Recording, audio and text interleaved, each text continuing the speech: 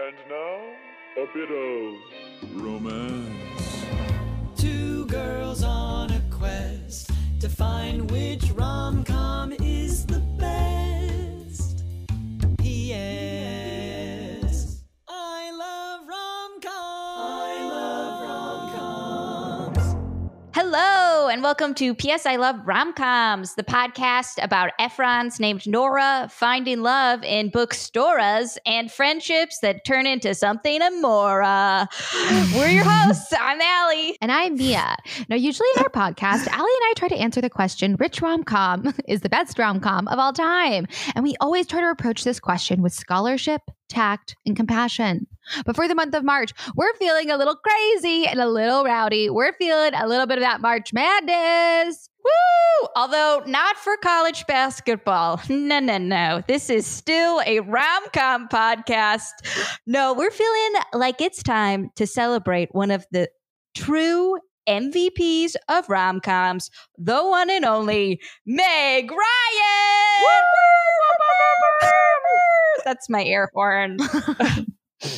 So in the spirit of March Madness, we are pitting all of Meg Ryan's rom-coms up against each other in a tournament bracket for 3 rounds of Resplendent Ryan to see which Meg Ryan rom-com is the best Meg Ryan rom-com of all time. Because you guys, it's officially now March Madness. That's my air horn.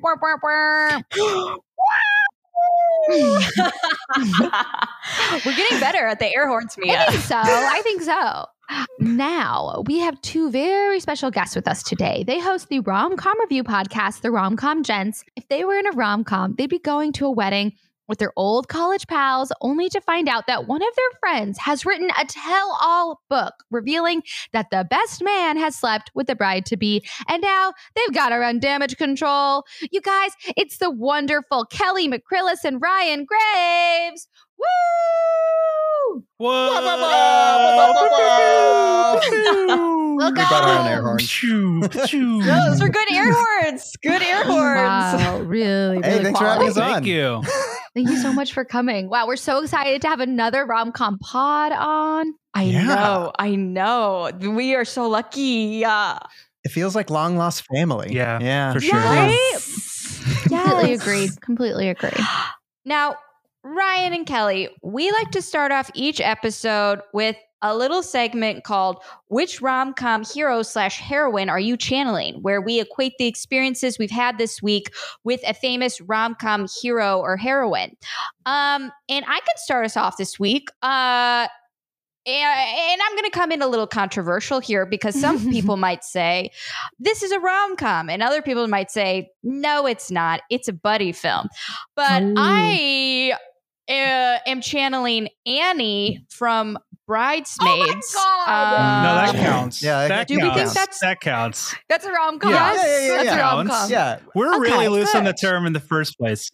Same. We even have a Yes. segment called Not Quite a Rom-Com, and I think that's almost there. You could say not quite a rom-com Yeah, too. yeah, Either would be fair. Yeah. Yeah. It's buddy, but So- there's so why are you feeling like also, Yes. Yeah, there's also rom-com elements. Well, there's Chris O'Dowd. So that's enough for me. Exactly. Yes. And that's what I think That's all I saves it. need. And And it's a John wedding. Hamm. It's, Yes. it's oriented And around John a Hamm. wedding and it's Chris O'Dowd. Yes. And Annie, I mean, like, she has, like, there's a rom-com within that movie. It might not be like a full, it might not take center stage, but like, I feel like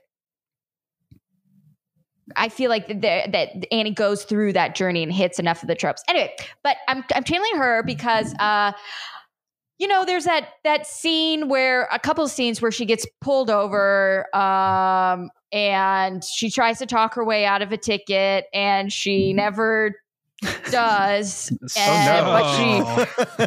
But I she can see where this is going.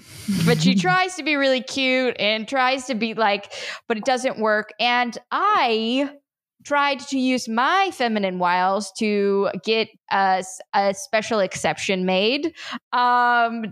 Today I was picking up a package for someone who wasn't me. And technically that's not allowed because that's somebody's mail. That's a and federal crime, isn't it? it's some would call it a crime, others would call it crime, breaking the law. But so I was like, hey, I was talking to the guy at FedEx and I was like, I know if I just, move my eyebrows a lot and like blink my, feminine eyelashes, that hopefully he will just be like, I'll make an exception for you. You're special. And it turns out I'm not special, and he did not make the exception for me. And I feel like next week I'll probably try to pick up some more people's mail and he'll say no to me again. And I don't know, a couple months from now, maybe we'll have a full-blown romance. Is this why you were late today? Because eventually, like, the cops had to be involved? FedEx? You were at FedEx this whole time, weren't you? You wouldn't leave until... you guys. Did you get the number? I was late today. You know what's weird is that I was at FedEx a few weeks ago delivering something for work, and I had to use my feminine wiles, and it worked for me. So I don't know what happened, but I got my... No. What did you do? What are your feminine wiles that you threw at him or her? It was really just the suggestion of like, if you're nice to me, maybe something can happen. Okay. And just keep that door open just a little bit. And it's like, I'll be back here in a few weeks. So this is something you can't see because the camera cuts it off. But you were using your eyes. Ryan's hips don't lie, kind of in Shakira ways. No, I was using like my baby lifting arms of okay. Just give him the gun show, that's all I need to do. So next time, gun show, Gun show, one of the least used feminine wiles. Yeah. That's it. An underutilized one. Yeah, next time I'll definitely be showing off my biceps, and then I'll be getting some mail. That's what you were missing. Hey, nice. Yeah, good. But yes, that's... Thank you. Right? Listeners, you can't see this, but I'm showing off my absolutely huge biceps. That's why I can definitely tell this. There's no sway in your shirt at all. No extra material. But yes, that is who I am channeling. Mia, who are you channeling this week? That's a great question. Well, this is absolutely humiliating. It's as humiliating as showing up to the Oscars in the same dress, because I am channeling Annie from Bridesmaids. I kid you not. I was absolutely floored to hear you say that, because I do think it's a rom-com, and I am also channeling absolutely iconic hero Annie Walker. And I am channeling her. This has never happened before, Mia. Right? I know. I was shocked, and I was like, I will not change, because it's too kismet. I was like, I cannot change that I'm channeling her as well. It's too perfect. And we're channeling her in just the best sort of like different Mia and Allie ways. I am channeling Annie in the beginning when she is she's having sex with Ted, played by John Hamm, and then throughout the movie she just like keeps going back to him. Good choice. Right. Yes. And he's not good for her. Clearly, he's not good for her. He's not doing anything good for her, but she keeps going back because of like low self-worth, and she's working through some things. And every morning I wake up and I say, please do not start your day on Twitter, Mia. Every morning I say, please do not start your day on Twitter. And I say, take a second.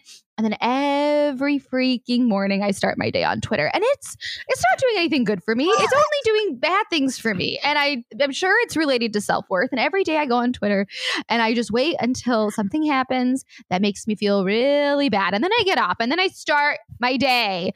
So I am just going back to the same bad boyfriend Twitter to start my day. It's not helping me. It's not making my days good. And I need it to stop. I need it to stop like Annie. So I need some sort of intervention where I hit rock bottom like her. And I'm passing up my lovely we morning. Actually all called you here. I'm passing up my lovely morning meditation book, which is Chris O'Dowd. That's Chris O'Dowd. And every morning I say, hey, Chris O'Dowd, I'm choosing John Hamm, evil Twitter. So that's who I'm channeling. I'm really hoping tomorrow I'll wake up and choose Chris O'Dowd like Annie eventually does. But that's who I'm channeling. Wow. But it's never happened before. Allie and I channeling the same heroine. Rom-com gents, who are you guys channeling this week? Do you want to go first? Yeah, oddly, it's Annie from Bridesmaids. Yeah, I guess I can go first. You go first. Yeah, I discovered this morning. Mine is a mistake of quantity. Wait, are you going with Annie? No, Oh. no, I'm not really going. Well, then with who are you Annie. going with? Start with the person, then explain. I'm going with Anne Shirley of Anne of Green Gables. I don't know if we call her a rom-com heroine necessarily, but she's definitely a heroine, and she reads way too much. And I found myself I got out of bed this morning and I was like, you know what? I'm going to read. And I got my coffee and I walked over to my reading chair. I sat down, I looked out into the world and I thought romantic thoughts. And then I looked at my lap and there were 3 books on my lap. And I'm like, what are you doing? What are you doing with your life that you need to read 3 books and can't just read one at a time? One is a baby book. One is a fiction book. Another is a fiction book that Ryan let me. And I think I'm just channeling the overindulgence that often comes from Anne of Green Gables, where she can't help but just dive into like escapism, but too many at the same time. I think your problem is you need to put them together. So instead of reading a baby book and a fiction book, you need to read a baby fiction book. Oh. Like a children's book? Like nursery rhymes, because I found that okay. Because I have a 1-year-old and we read a lot of, he loves his books and he always brings books to me. So I read them. I've gotten so much better at rhyming because it's just that immersion where it's like, if all you're reading are nursery rhymes, then I just start to get this thing. So I'll sing to him. I'm like, Theo, you're looking a little Beto. See, I'm not very good at it now, but sure, but on the day, I'll get there. So yeah, I'm reading way too many books. Yeah, that's what's up with me today. It's a good problem to have. Yeah. What about you, buddy? Mine, I wanted to go with. I was thinking about this last night, and I'm going with FOX, Joe Fox. Yes. If that's excellent. I think that's allowed. Yeah. And I was thinking about the past week. It's been really nice to have this online community because I'm in charge of the Romcom Gents Instagram.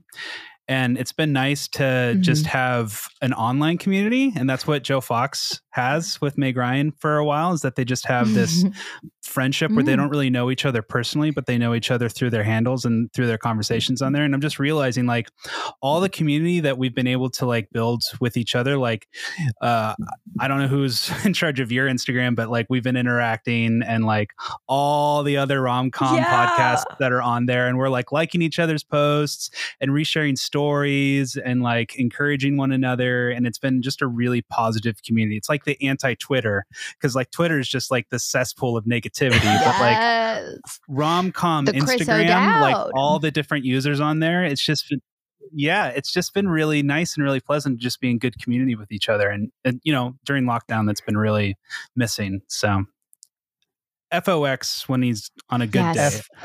Not FOX when he's trying to like ruin small bookstores, because I'm also the inverse of that, because I got to go to Powell's as often as I can, so I gotta go to my oh my god, yes. What a freaking delight to have access to Powell's right now. I love that.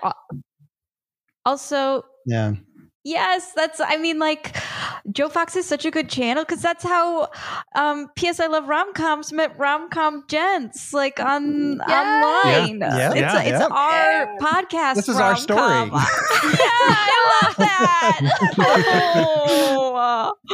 That's so sweet.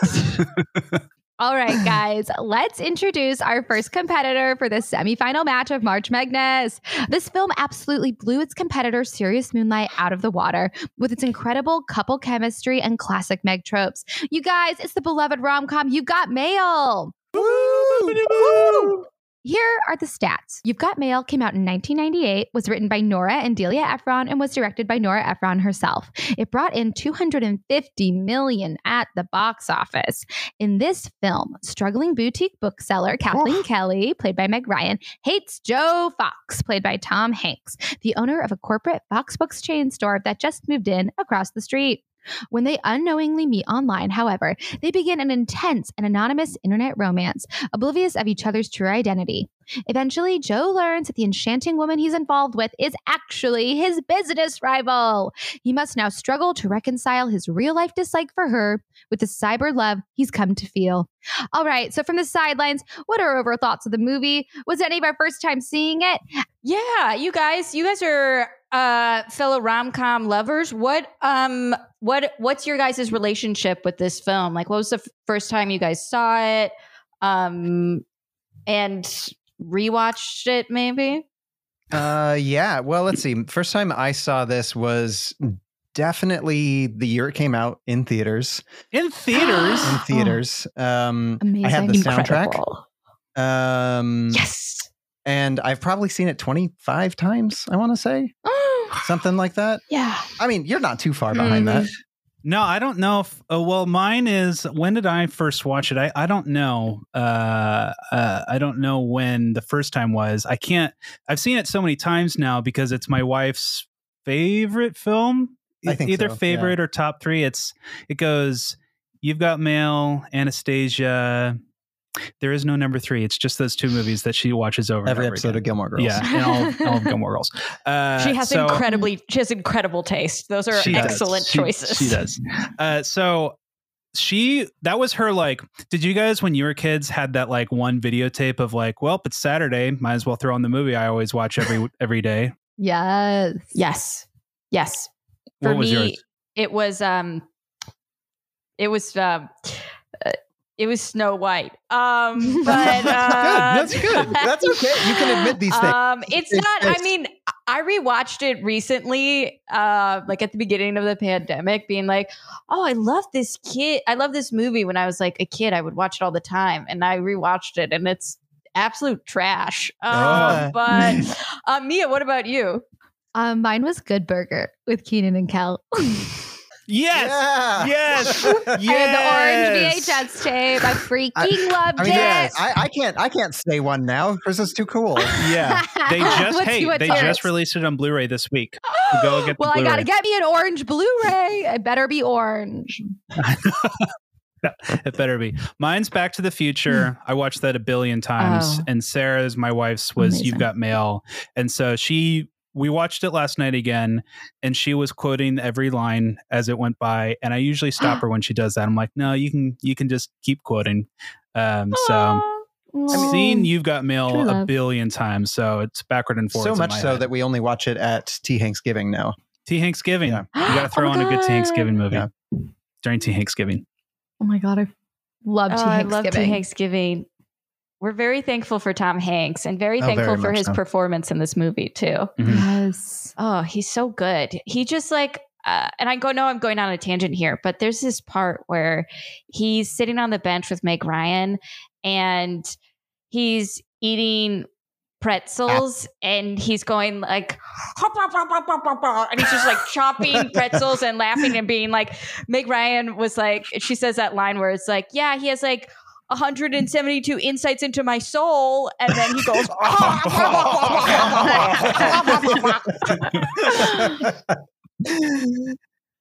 I think Tom Hanks, the best thing that he gives us besides his hand acting, like the part where he grabs his face out of the turkey, is his big noises, like in Sleepless in Seattle. The bah!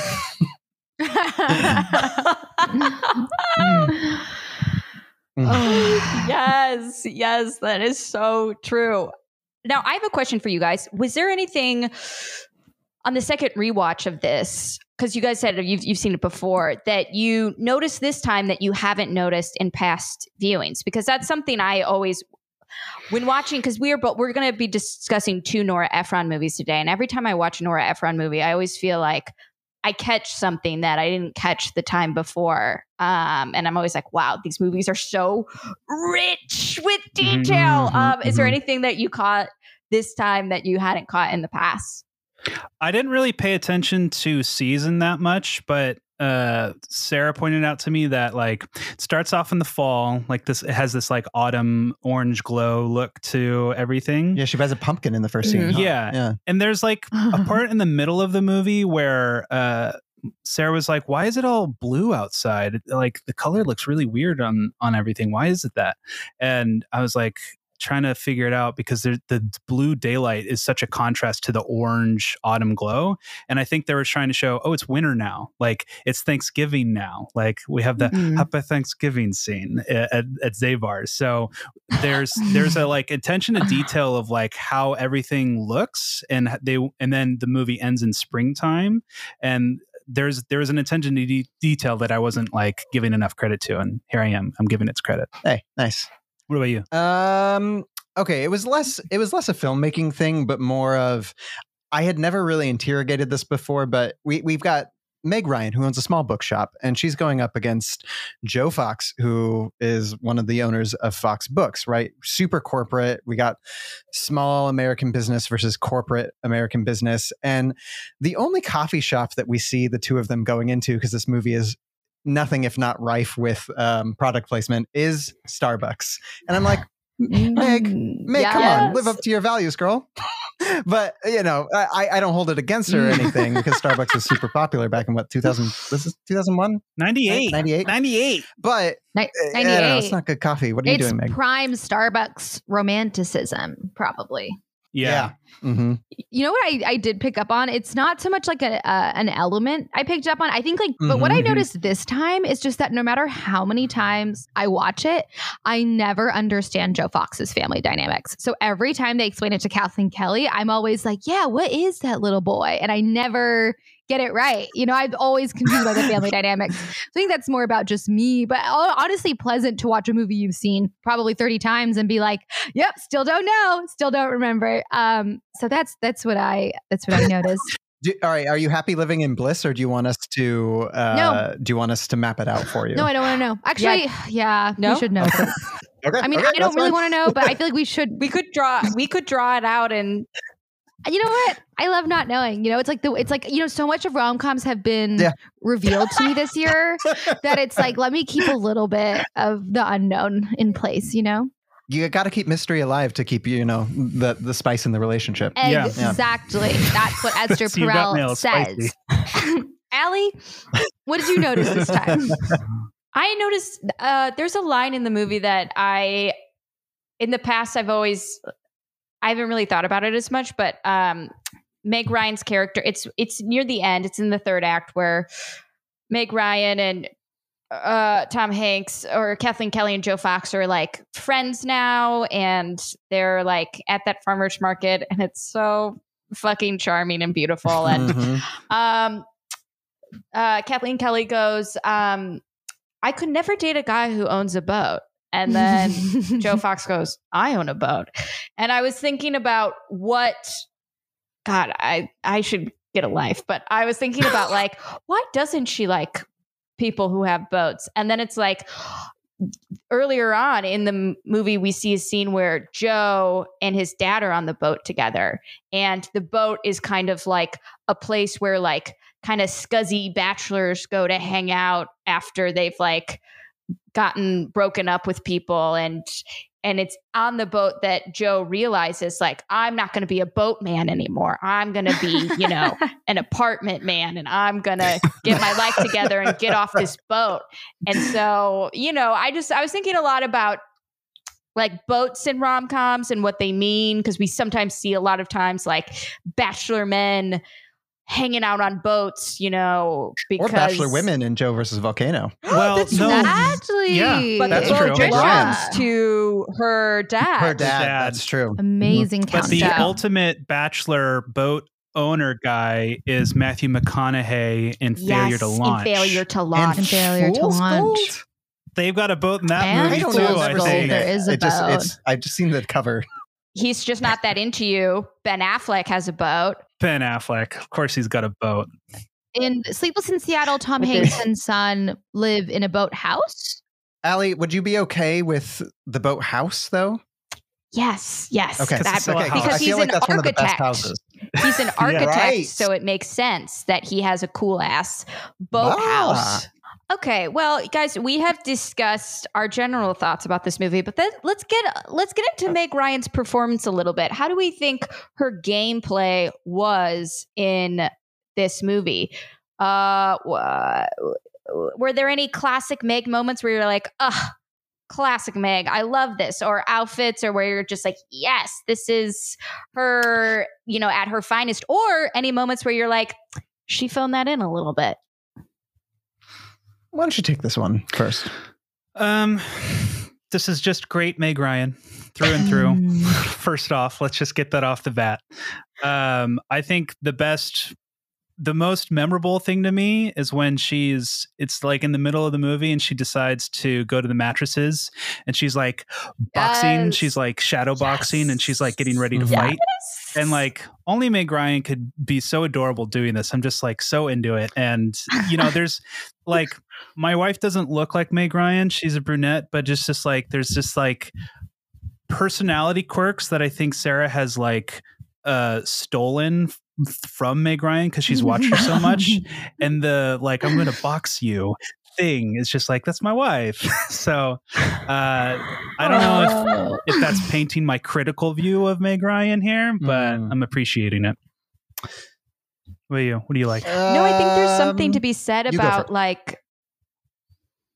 Oh, I was just gonna say there's something to be said about, because I know Mia and I, rom-coms have really affected us and our worldview, sometimes in good ways and sometimes in negative ways. But I think Nora Ephron and Meg Ryan together have created like some very beautiful, influential characters that have really shaped our lives. And I think that's a good, thing to keep in mind when we're scoring this later. Yeah. But yeah, that's my piece. Mia, what do you think? You know what? I actually sort of observed a nuanced thing happening in Meg Ryan's performance in this, which is I think this is like Meg Ryan transitioning from like quirky, like sweet Meg Ryan to like where like we get to sort of like more French Kiss, Serious Moonlight Meg Ryan, where it's like this feels like quirky Meg Ryan, but with edge. So I thought it was sort of like a beautiful, like time. Like, what's the word? It's like a beautiful like encapsulation of a moment where like Meg Ryan is sort of transitioning in her performance. Maybe Nora Ephron's transitioning in her life as well. I thought it was great. I mean, I think it's a great performance. I think, the most classic Meg moment I can think here is the, I said, I got to say exactly what I wanted in the moment, and like you were right, it like made me feel terrible. Like I just love the way she delivers her dialogue in that still sort of like stream of consciousness, combative, processing way. So yeah, I enjoyed it. Mm-hmm. Yeah, Mia, that's a really interesting point that you made, because it also makes sense in the timeline. Not a lot of people know this or bother to look this up because they're not obsessed with rom-coms like we are. But When Harry Met Sally was one of Meg Ryan's first big movies. It technically came out, was released before Joe versus the Volcano, which is like another very early Meg Ryan film. And that is such a good point that she's like shifting kind of in her maturity in this film. And I'm just trying to think like, were there any moments, Mia, where you felt like her performance was like edgier? Because there is a lot of cute Meg Ryan in this movie, but like, yeah, definitely. Is it when she's like mean to Tom Hanks? It's when she's mean to him, and then it's also there's like there's a bit of like moral ambiguity with this character as well, a little more so. So I think when she's like plotting with her boyfriend. But she's right. She's in the right. But she sort of gets this like very, I feel like there's like more of like an edgy, like, like Sally Albright is such like a hard on her sleeve, like, exactly what she's thinking type character. When Meg Ryan like goes to the mattresses, I feel like she's a little more Slytherin comes out. And then also when they're at that party, and Tom Hanks is taking the caviar and she's like, what is that? What is that? What are you doing? That is a garnish. And then he like, it's like, she's more like I'm coming. Did you notice that she takes it back off? Yeah. So I think it's just like, that element. And then when she goes to the mattresses, a bit more like genuine joy, but that's, that's good, you know, right? Like obviously Joe Fox has all of those characteristics to the max, and I'm not like, oh, Tom Hanks is super Slytherin-y here, but it's nice to like see that element comes out where it's like more characters like Sally Albright, or you've got male. Are these more just like Sally Albright or Annie from Sleepless in Seattle? Are these more like just very earnest women? So it's kind of fun to see like a more like sort of like combative, cunning Meg Ryan. Sassy. Yeah. Sassy. I would say this is probably Meg Ryan's peak too with her rom-com oeuvre. I don't know where you guys are in the rest of March. Peak of her power. Yeah, because Yeah. you know, with Kelly and I watched Kate and Leopold's like way back, and we're just like, this is not working for us. This is not going well. I don't know if you guys have gotten to that yet, but I think you've got Male as the peak. We have gotten to Kate and Leopold, and we talked about it a lot. And I think the issue with that film too is like it was, I think Nora Ephron and Meg Ryan are just like an unbeatable team. They're just unbeatable together, and I think that Nora Ephron writes women in such a beautiful, real way. And I don't know if the writer for Kate and Leopold knew how to write for her or if she was the right person for that role. Because I know they were also thinking of Sandra Bullock for that role, which might have been better. Okay. On that point, so it was Stephen Rogers who wrote Kate and Leopold. He also wrote Hope Floats, which is his first screenplay that got produced, which is Sandra Bullock. I started Hope Floats. I had to turn off Hope Floats. I can't wait to get to Hope Floats in our show. Well, I don't want to like throw anyone under the bus, but something wasn't gelling. Also know somebody who knows him. So. Yeah, but something wasn't gelling in Hope Floats. Something wasn't gelling in Kate and Leopold. I think both of those films could have been fixed. And I'm not going to say maybe the script was bad from the get-go. Maybe it was the studio like manipulating things and being like, this should happen and this should happen and just kind of ruining stuff. But her character in that movie feels untaken care of or unthought of in a weird way. Mm-hmm. Yes. Like maybe he just wanted more drafts and they didn't give him more drafts. We another Meg Ryan film which we felt like had potential but just didn't gel quite was Serious Moonlight. Right. And tragically the writer was murdered, and so she didn't get to write. Yikes! More. That is tragic. It's utterly tragic, and she didn't get to write. We think that why that character felt a little undeveloped is just from the writing, from the murder. Yeah. So she was the movie brought her all, and she did a really good job in it. Yeah. Everyone involved did. But yeah, she was. The movie came out in 2009, and then the writer died in 2006. So it's like. Yeah, and then they like put it together after she died, like in her honor. So yeah, we think it probably didn't get. We should add more adjustments along the way. We should add that to our list. Yeah, very interesting. Very interesting. I thought of my thing. Oh yeah, I thought of my Meg Ryan thing. Okay, what is it? So we see her in this movie Sick. Right. That famous scene where she's like wearing her PJs, which she also wears earlier in the movie, and she throws a trench coat on over it, and she attacks. Yes. Meg Ryan attacks Kleenex boxes like she has unending supplies of them in her closet, and I absolutely loved her Sick acting. Like there's an accent that you put on when you have a stuffy nose, and she just really killed it. And we saw her heartbroken in When Harry Met Sally, and that's like another scene where it's like she's talking just a little bit more nasally because like she's got a lot of emotions or a lot of boogers in there. And that's what it's called. It's called booger acting. Booger acting. Yeah, it's like smell the fart acting, but it's booger acting. It's Joey Tribbiani-esque. But what I really want to see is a Meg Ryan drunk now. Which I can't think of a time that I have, but I'd really like to see her do that. Did she not get drunk in Joe versus the Volcano? None of the Megs got drunk? You know, she I don't know if she gets drunk, but she's definitely at the table when she's middle Meg Ryan. I think she has drinks, but I don't know if she gets drunk. I was going to say. Yeah. Yeah, like that character is just like wild anyway. So who's redhead, to say? But Meg Ryan. Yeah. Exactly. Yeah. Did we get Allie? well, Did we all get right, you guys. your favorite Meg Ryan moment? Oh wow. Man.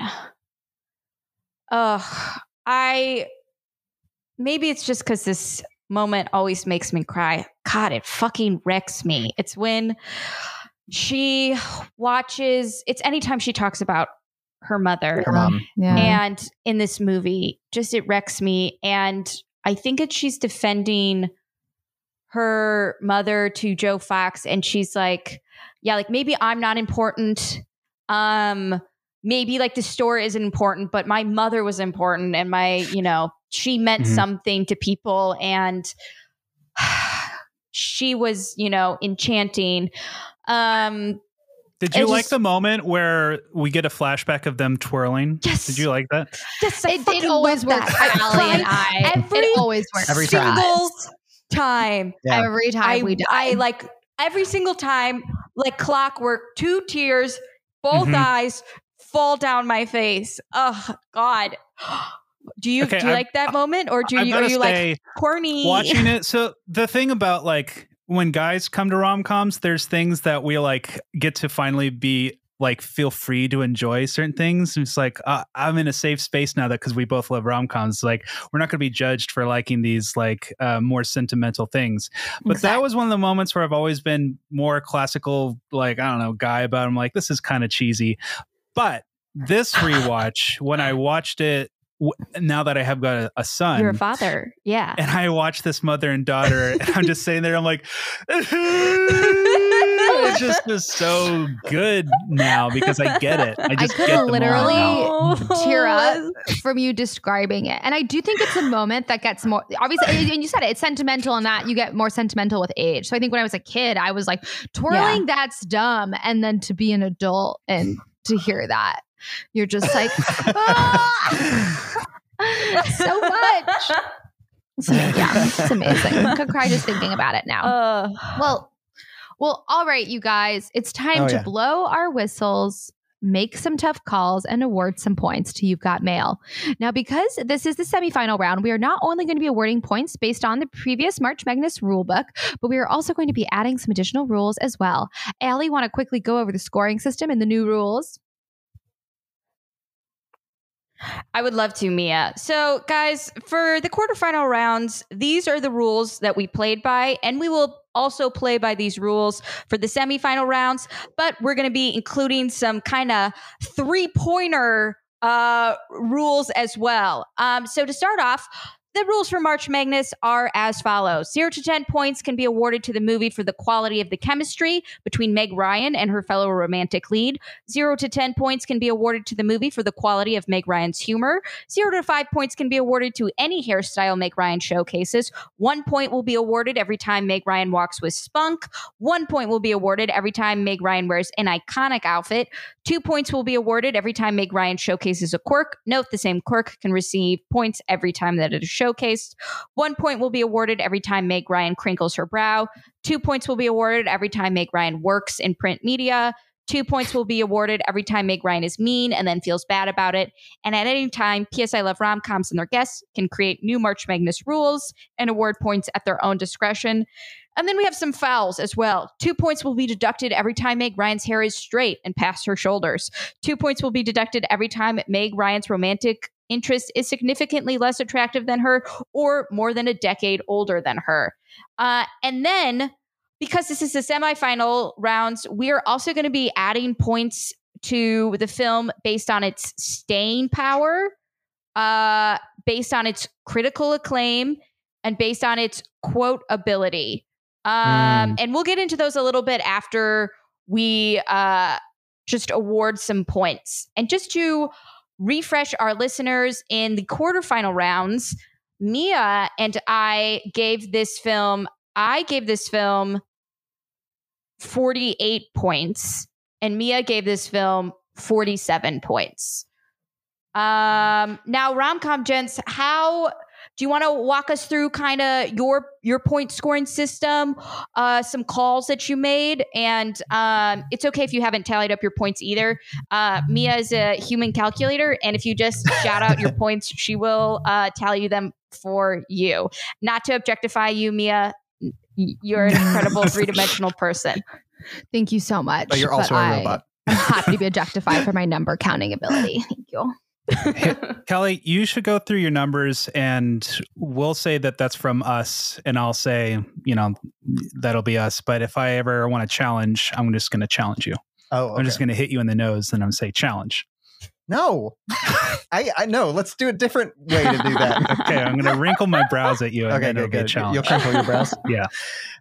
Okay, walks with spunk. I was actually surprised that I only came up with 3 spunk walking in this one. It's a movie that I imagined her doing it more. Yes. Just because there's so many times where she like walks to her walk to work at the beginning of the movie. right, where her and Tom Hanks are doing their like respective walks to work. Which, did you guys get this like walking to work? That sounds so nice. Like I've been working from home for the past year. I was like, I just want to walk to work. Hallie Yes, lives in LA, especially in so New that's York. impossible. Oh my Yeah. gosh. Please. Yeah, I know. New York in the fall, walking. Oh, what a dream. What are other quirky walks? There were a couple other ones. I don't know. I didn't really like label them. I just counted those Okay, you got ones. 3. I got 3. Okay. Yeah. What? Let's see. Outfit. Okay, this is one where I feel like you and I might have different ones. Yeah. But what I did is that white shirt with the black vest. Yeah. Yeah. Yes. It's like her first bookshop Yes. outfit. Yes, And like her coworker is wearing like a very similar shirt. It's a very 90s like big collar shirt. And I don't know, there's just something about it that feels so of its time and so Meg Ryan. It's like, Mhm. yeah, you obviously own a bookstore, are like well read, and are Meg Ryan. So it felt iconic. Mhm. And then secondly, like I was, debating on giving this a second outfit, but which one to pick, because like the dress at the end is actually the same exact colors as the outfit she's wearing right before the dress at the end, where she's like wearing these linen slacks with a cardigan, and then she's just wearing a dress with a cardigan. It's all the same colors. And so I threw those ones out and said the PJ and trench coat. I think those are iconic. Oh yeah. Like that scene to me is one of the best scenes in the movie. That's iconic. Where he comes over and gives her flowers. So and good. so I just had to go with those 2. Mm-hmm. What about you? I concur. Oh, thank you, doctor. Yeah. So that, how many points then are you giving? Well, those are 1 per, right? Yeah. So 2 total. Yeah. So right for now this one. you're at But 5. you didn't want to give the final dress? I want to make a case for the dress. Add it. The dress at the end. Just because She's wearing it for all of like 3 minutes. Well, there's so much narrative importance to it because she goes out with Joe Fox and she's wearing like pants and a shirt or whatever she's wearing before then. Sure. But no, when she's meeting the guy, when she's meeting NY152, she's got to change into the dress. So But I the like dress the is important for her. I like the psychology of the dress and what she's wearing beforehand being so similar, because it shows that she's not really, the only thing she's changing is the possibility of romance. She's not changing herself. Yeah. Wow. Yeah. So I like that. But Wow. the dress that Yeah. she's wearing is like, that's a girl I know, who right? likes daisies. That's Oh yeah, daisies are the friendliest flowers. right. Yes. That's a friendly dress. So. Okay, My so let's favorite add flower. that's So 3. Frankly. Frankly. Crinkles her brow. We're on crinkles her brow. I don't want to comment. I want to really bring this up as not a negativism, but Meg Ryan clearly got just a little bit of work done between these movies. And Yes. the brow crinkling, I feel like it would have happened a little bit more often. Wait, was there like some Botox thingy going on? I mean, or- just a little bit, like, just, Yes. but Yeah. she obviously crinkles Yes, which her we brow celebrate and we a little support bit and less we totally in this movie than understand she does. as a woman in Hollywood, as a woman We in do. the world. Yeah. Completely. yeah. But yes, the brow crinkle decreases. And that's why but it I wanted decreases to over bring it time up because as just of that. You something got like it decreases in this There's- movie. of course. Yeah. So Yes, I think yes, we know- that and we needs know to be that, and we know point that. wise, like reflected.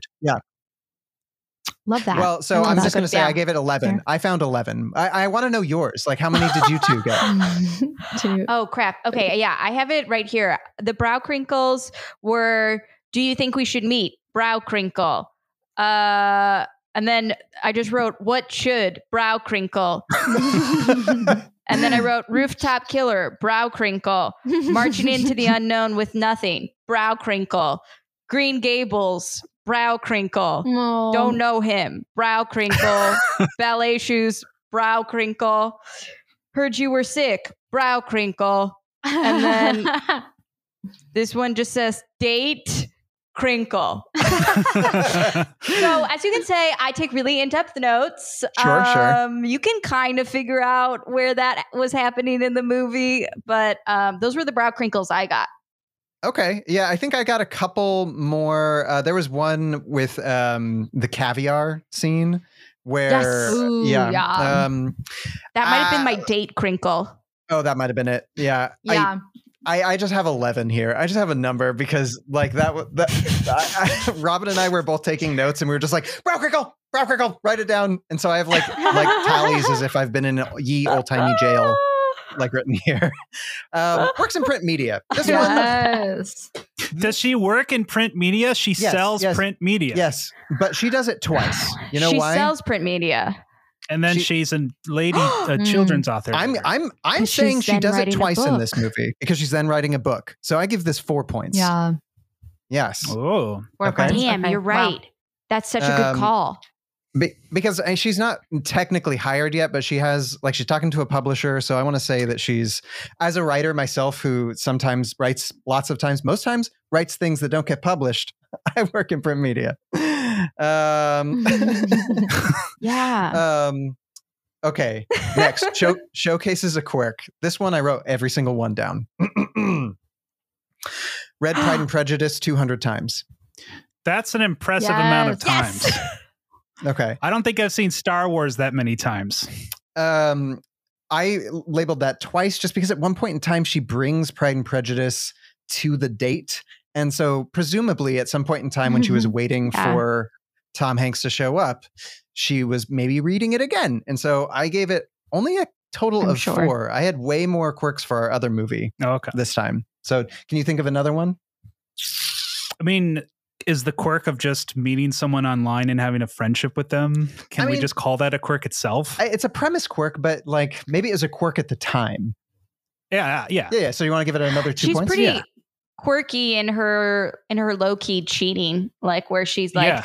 like she Sure. does this Yeah. little dance where it's like Greg Kinnear leaves, and then she does this little dance where she's like, she looks, Yeah. oh, he's going down the stairs, and then she does a little dance to the window, and she goes up. He's walking down the street, and then she does a little dance, and Yeah. she like goes Yeah. online. So it all I'm going to amend tethers it to together. 6. Yeah. Our total is 6 right there. 6 quirks.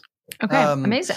Feels bad is mean then feels bad, which I mean, if we can say anything is a difference between When Harry Met Sally, Sally Albright, and Kathleen Kelly. Kathleen Kelly, I should know that's my name, is that she feels much worse in this movie. She has more Yeah. opportunities too. She's a more empathetic person. She doesn't mind holding a grudge in When Harry Met Sally. So we've got one at the coffee shop, the classic, like first time she gets a zinger off, you can tell she's got tears in her eyes The right zing. afterwards. Mhm. Amazing. And then when she's sick and Tom Hanks comes over, she feels sad once and then she's mean to him again and then feels sad Mhm. about it a second time. Right. on the She's couch. like, I shouldn't say that. Yeah. Yes. So I gave this 6 points for a total of 3 is mean then Oh, feels wow. bad. Okay. Yeah? Okay. I concur. Yeah. So Yeah, total of 6. Fantastic. yes. I don't know if I'm breaking the rules here. No, I think this we're is allowed good. to. No, this is your. This The is rules all are good stuff. very fluid.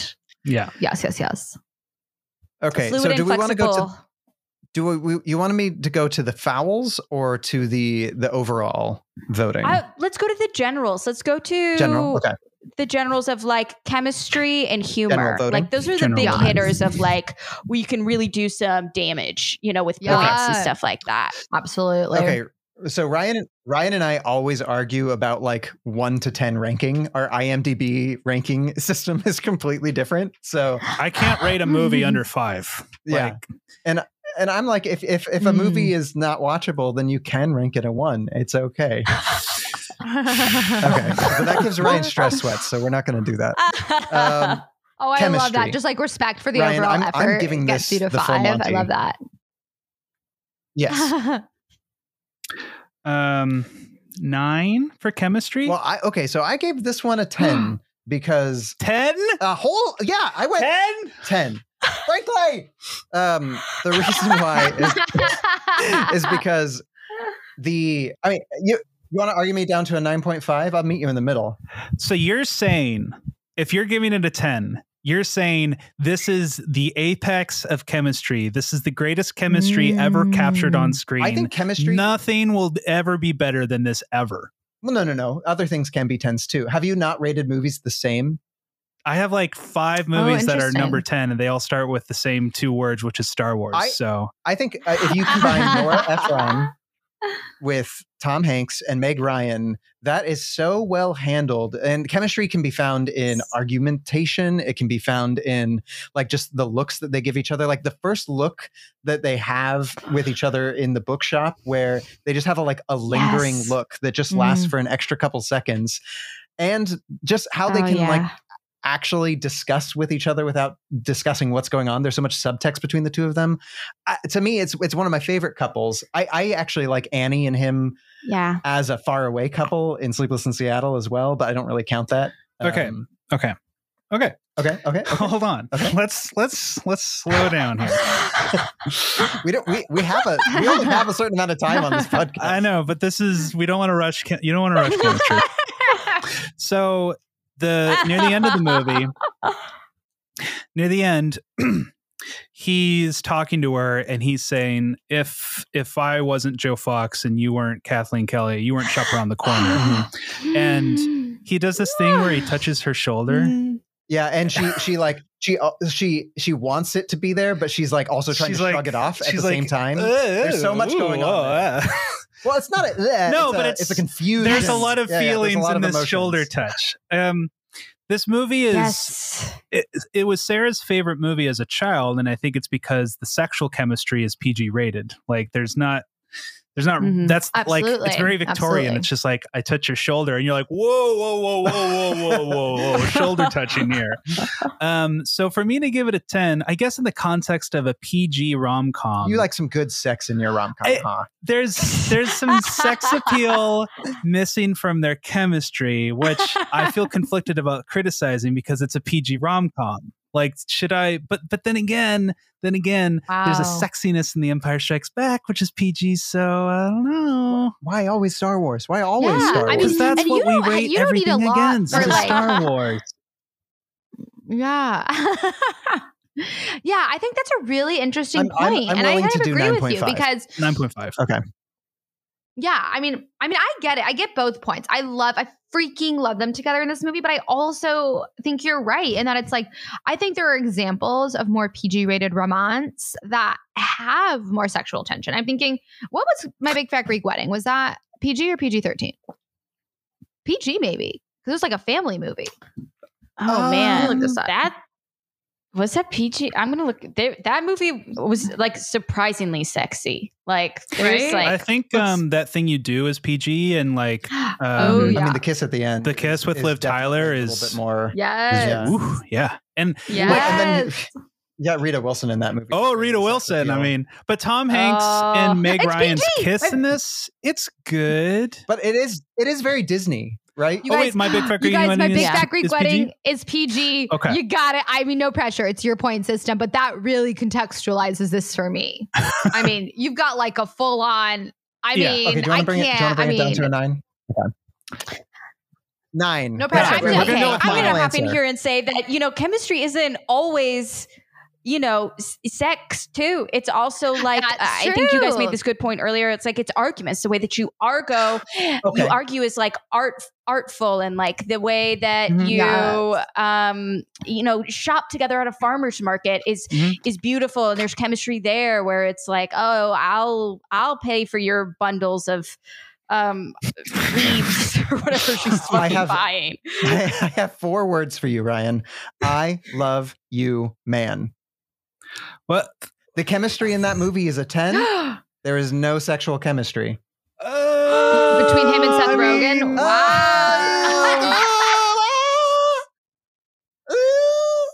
I mean, they do that. They're no. I will counter argue. They do have a sexual openness with each other because they're talking about his masturbation station. So, and they don't have that talk here because again, PG. So I'm still sticking with 9 out of 10. Okay, we'll say 9. 9 out of 10. Let's Okay. move on from this 9. Okay. deep dark hole of a question. I didn't think I would use the term masturbation station on this talk about. I don't even know if we're allowed to. They can bleep it out. That's okay. We run okay, the gambit. let's go we're Meg's we're a hairstyle. sex positive podcast. We have some younger listeners, but it's important for them to hear that. It's We important for are. them to Yeah. hear this. Yes. Yes. Yeah. Yeah. Meg's hairstyle. This is one movie where it really doesn't change much compared to many of Meg's other films. Like, this is a very Right. consistent haircut. Classically 90s, not quite like the Rachel, but it's got its own personality to it. Oh, It's a little bit more Great reference, though. like, I don't want to blow this out of my face, but if it gets in my face just a little bit, that's fine. So what are you giving it? I gave it like, it's a really good hairstyle, but it's not my favorite of her. I like her Annie hairstyle way more. I like at least one of her curly hairstyles in When Harry Met Sally. So I give this 3.5. Yeah. Out of 5? Yeah. Sally. Oh, okay. Okay, great. Like, it's not bad, and it's something that I like and am attracted to as well. But 3.5. So I'm gonna bring that up to a 4. I want us to bring it up to a 4 because Sarah leaned over to me last night and was like, "That's the kind of hairstyle I wanted when I was Oh my young gosh. watching this." I'm like, So all right, now you're getting so- a look into our podcast Yeah. where Sarah is like, "She." I try to I try to keep comments of my wife to like No. a standard 5 per always bring it in. podcast. So since it's Sarah's favorite hairstyle, I gotta honor that. And I'm not saying let's make it a 5. I'm just saying let's make it 4. Yeah. Okay, 4 it is. Fine. Yeah, that's so sweet. I love that. Meg's humor in this one out of 10. I wrote something. You give me your number though. I already just looked at your number. Well, give me your number. Out of 10, when am I laughing in this movie? Who am I laughing That at? Meg Ryan makes you laugh, because I think her humor is not like laugh out loud humor in this movie. It's a lot of small stuff. It's a lot of her scraping the caviar back off his plate. It's like yeah. I don't know. It's in like disappointed looks when the man with the cape comes in. She's surrounded by funny people. It's like she's surrounded by Steve Zahn and like the other people at the shop that are just bringing a little bit more comedy. Okay. So I gave this a 6. I think a 6.5. Okay. Here's the funny thing. The way that the humor is done in this is that Meg Ryan puts the ball on the tee, and then all the other actors around her get to swing and just hit the ball just out of there. Yeah. And so, like, That's like, really- is it That's a nice Birdie point. or Gertie?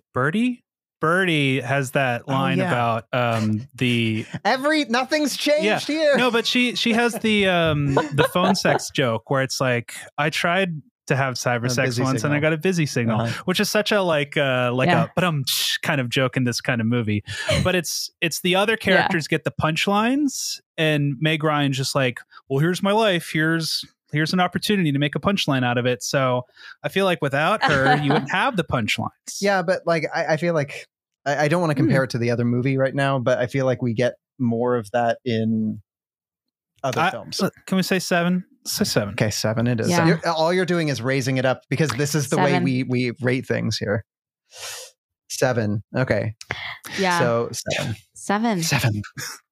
We have rated this rom-com with our initial points, but I think now as a group, let us come to the consensus on these 3 categories, which is the film's staying power, its critical acclaim, and its quotability. And this is on a scale of 1 to 10. Should we? Okay, I'm going to take that back. I'm going to have us each on these 3 categories on aging power / staying power. critical acclaim, and quotability. Let's each come up with 3 numbers for what we think for this film. This is like a special semifinal round edition because we're going to be, as it gets more competitive, we got to get a little more critical. And I'll go first. I think that this film,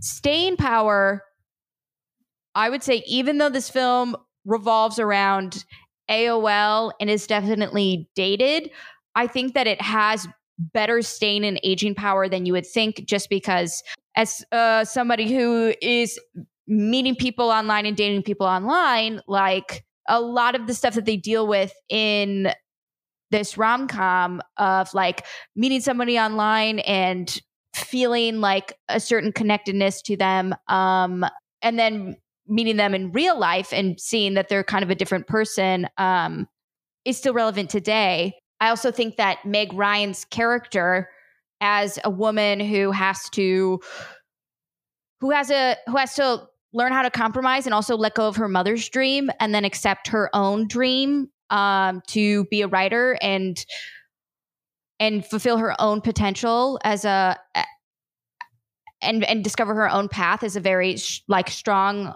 lesson. So I would give this film I'd give it a 9. I'm a softie. Okay, I give it a 9. And then I give quotability, I'd say, let me think about how many quotes I can come up with right now. Her going, Kathleen Kelly, caviar is a garnish. And these are quotes that Meg Ryan has said that I think are very quotable. Her doing her little punchy thing. I would give this movie like a 6 for quotability. And for critical acclaim, I'd give it like an 8. Yeah. Mia, where are you coming in at? Great. For staying power, yeah, I'm in agreement, Allie. I think that even though the specifics have changed from AOL dial-up, that yes, it relates to online dating here in 2021. I think that the themes around capitalism and how, I mean, you could just insert new specifics. I mean, eventually Amazon got rid of the big box bookstores to a certain extent. So it's like, really, you can just play Mad Libs with specifics. And the themes in this are so applicable today and how we feel about our neighborhoods. I mean, like, boys, we have a common reference points all around town. Like, I get so sad when I look at the DSW at Bridgeport that used to be a Borders. You know, like I'm nostalgic for big box bookstores now, even though we have like the lovely Powell's. Oh my gosh. But yeah, like it's like there's little things like that where it's like, where like things just keep changing, but the themes stay the same. So for staying power, and there's not a lot in this movie that's super offensive in 2021, which is pretty cool. Like not a lot of punching down. So yeah, you know what? I'm going to give it an 8 because I got to leave room. I got to leave. No, but it's perfect. I'm 9. I'm giving it a 9. It's really, staying power is fantastic. Gotta leave room. I was going to leave room, but I can't argue with its staying power. Quotability, it's such an interesting question, and I would have raised higher, but Allie brings up a good point, which is like, this is not Nora Ephron March Magnus. This is March Magnus starring Meg Ryan, and Meg Ryan's quotability in the film, right? It's like, you know, I mean, the best quote in the movie is probably Patricia's great. Patricia makes coffee nervous. You know, there's lots of great things like that, but I know that's Allie's favorite line, but you know, not, I think like, the great point you made, Ryan, which is like a lot of the humor and the stuff is not being driven for Meg Ryan, it's being set up by Meg Ryan. So I would say for that, I'm going to meet Allie where she's at, give it a 6. Critical acclaim, phenomenal film. Great film. I'm gonna go with 8 as well. I think it has a 70% on Rotten Tomatoes, which, you know, and that's, we don't give a ton of stock to Rotten Tomatoes. That's not our end all be all, but it's like, that's what it gives it. And it's a movie that still makes sense today. So great. That's where I am at. Rom-com gents. What do you think? Okay. Staying power. Obviously the CGI at the beginning, top notch.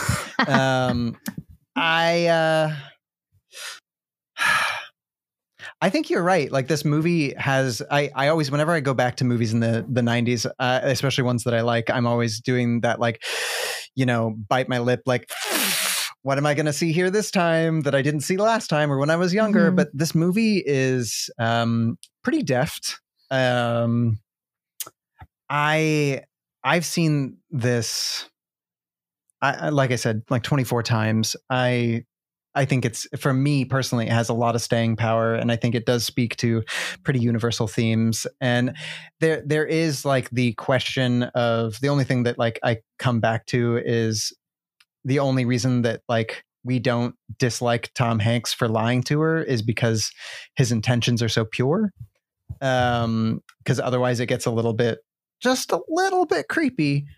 But Yeah. I would give this a 8 or 9 for staying power. What about you? Well, it was interesting watching it last night because I was just like, wow, the Barnes and Noble Borders phenomenon, they didn't really have that long of cultural dominance. Like the age of Barnes and Noble is over. It's like basically after the Harry Potter opening parties stopped. Yeah, like we've got pals in Portland, and there's like the Strand and other like famous bookstores, but otherwise like the mega bookstore is not really a thing anymore, and it's not really a threat anymore, especially like the bookstores got to survive the ebook thing. And I feel like if people want to buy a good book, they're not like, where's the closest Barnes and Noble? They're just like, where's, at least for me, I'm just like, yeah, it's pals. So this idea of like Big Bad Fox books, I don't think that's as relevant as it was back then. It's just getting less and less so every year. So I'm going to dock it for that. Well, but I liked Mia's point though, that like Amazon has kind of taken over as like the big bad voodoo daddy of the of like corporate America. Yeah, and I don't know. Like, I'm wondering, there's no book fronts, but what's the 2021 version of doing Wait, there is that, though. How would you how would you make a knife? Amazon? Is there? Amazon has a GD bookstore open at the freaking Americana. I mean, how cruel is that? What? Like Amazon closes a bunch of bookstores. Yeah, and it opens a bookstore. Mm-hmm. Yeah.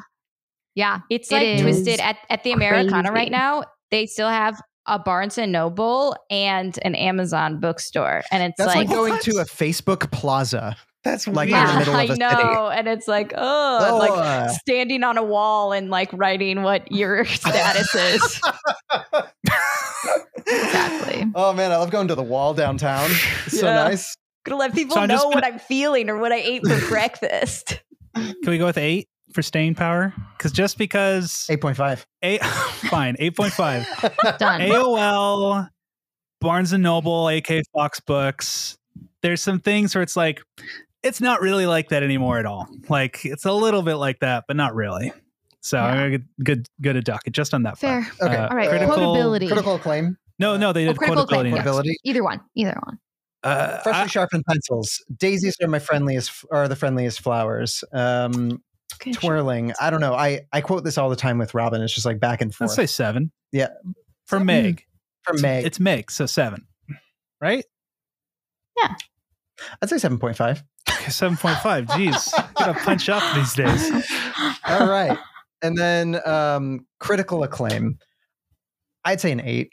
Yeah, I'm gonna give it an 8. Solid 8. Yeah, solid 8. Yeah.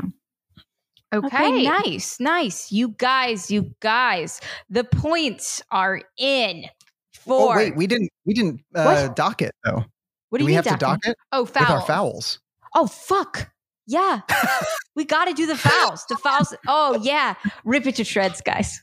Let's hear those fouls. Well, she had her hair was the same this whole movie, so I couldn't dock her for that. However, okay, I don't think Tom Hanks is. I think he is on a level with Meg Ryan, personally speaking. Mm-hmm. I think at the end of the movie, he's put on a few lovable pounds, but that's fine. That was for production reasons. Put on some quarantine weight, some COVID weight. But he's just all the more huggable for it. Do we count Greg Kinnear? That was my main question. Is he eligible for the? What is? I mean, Greg Kinnear's very handsome, right? Yeah. Right? But in terms of category, he's a. You're allowed to any genuine suggestion of Greg Kinnear. Yeah, any genuine suggestion of a love interest is viable. Like Cape Man wouldn't be viable. That's a joke, but Greg Kinnear is a serious pitch for her. So that counts. And his attractiveness, yes, Okay. debatable among us. So my Ellie likes him. is A fucking 10. okay. I guess I have a question then. Is it Greg Kinnear that we're judging as 10 years older, or is it Oh. the character? But he's All of neither, that. right? Oh, Greg No, Kinnear. It's the actors. It's Kathleen, right? It would be Meg Ryan's age and Greg Kinnear's age. Yeah, I think they're near which enough. I think Okay. Are they? I don't think How old they're is he? 10 years. I I don't think, let me really know. look. Meg Ryan's 59. Greg Kinnear is Yeah. Yeah. And Tom Hanks is probably not 57. 10 He's younger. years He's 2 years older younger. than Meg Oh, okay. Hot. Ryan. Yeah. Okay. So I'm not going to dock it at all. No docs. No docs because like Yeah, it's like Kansas. There are no docs. this is a bad joke. Yes. I gotta be careful with You're that bad. joke. It's an You're antique. bad and I'm you gonna should put it feel down. bad. All So right. no docs, actually, no foul. Wow. No harm, no foul. Wow. Wow. Yeah. There's been no harms and no fouls, and You've Got Mail. Okay, you guys. All right. The points are in for You've Got Mail. But before we have Mia do the final tally, let's introduce our second competitor who absolutely destroyed Kate and Leopold. Mopped the Yeah, floor that's with We Kate like and to hear Leopold. that. You guys, the movie we're about to introduce is 3 full courses of Meg Ryan with some Billy Crystal on the side. You guys, it's the iconic When Harry Met Sally. And here are the stats. When Harry Met Sally came out in 1989, it was written by Nora Ephron and directed by Rob Reiner. It grossed $92.8 million. In the film, recent college graduates Harry Burns, played by Billy Crystal, and Sally Albright, played by Meg Ryan, take a road trip from Chicago to New York, during which they argue about whether or not men and women can ever truly be platonic friends. 10 years later, they meet again at a bookstore and test out their theory by attempting to stay friends without sex becoming an issue between them. However, they eventually fall in love and bang and do it.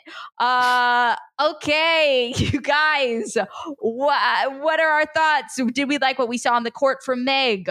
What is your guys' relationship with one of maybe the most beloved rom-coms of all time?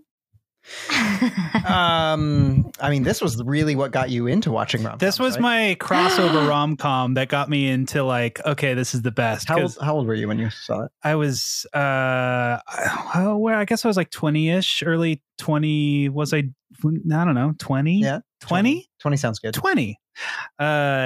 When I was in college, I was like watching a bunch of like classic films because I was like kind of a film student, and I was just watching these art house movies, these high and mighty movies. Mhm. And I was like, I just want something, I love the day where you watched Seventh Seal and we're like, I need something lighter. I need something a little lighter. And I watched When Harry Met Sally, and I was like, and that was the movie where I was like, wait, are rom-coms good?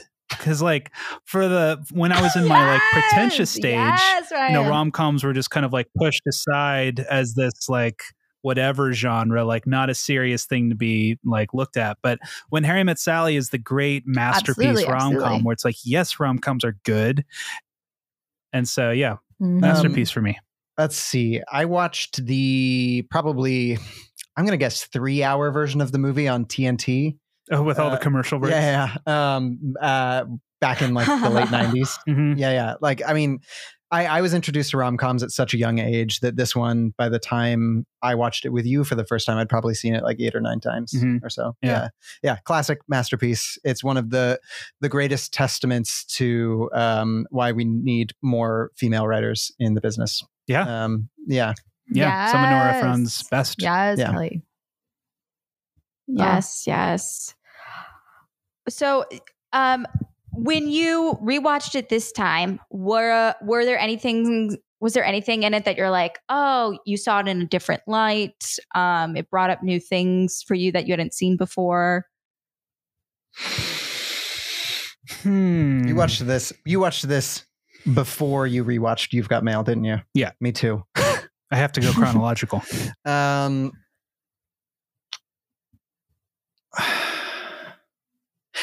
The apartments.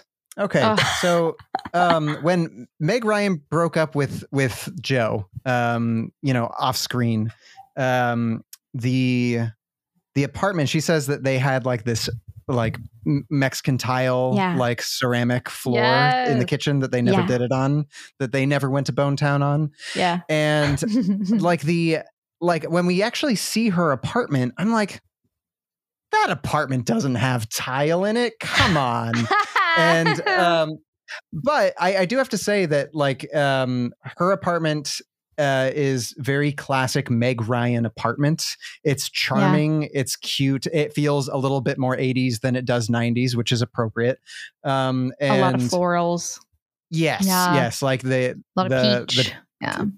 the I don't know, shelf behind her bed. It was really good like that. And then you see his apartment, which is like black and massive and more industrial. It's far more masculine, right?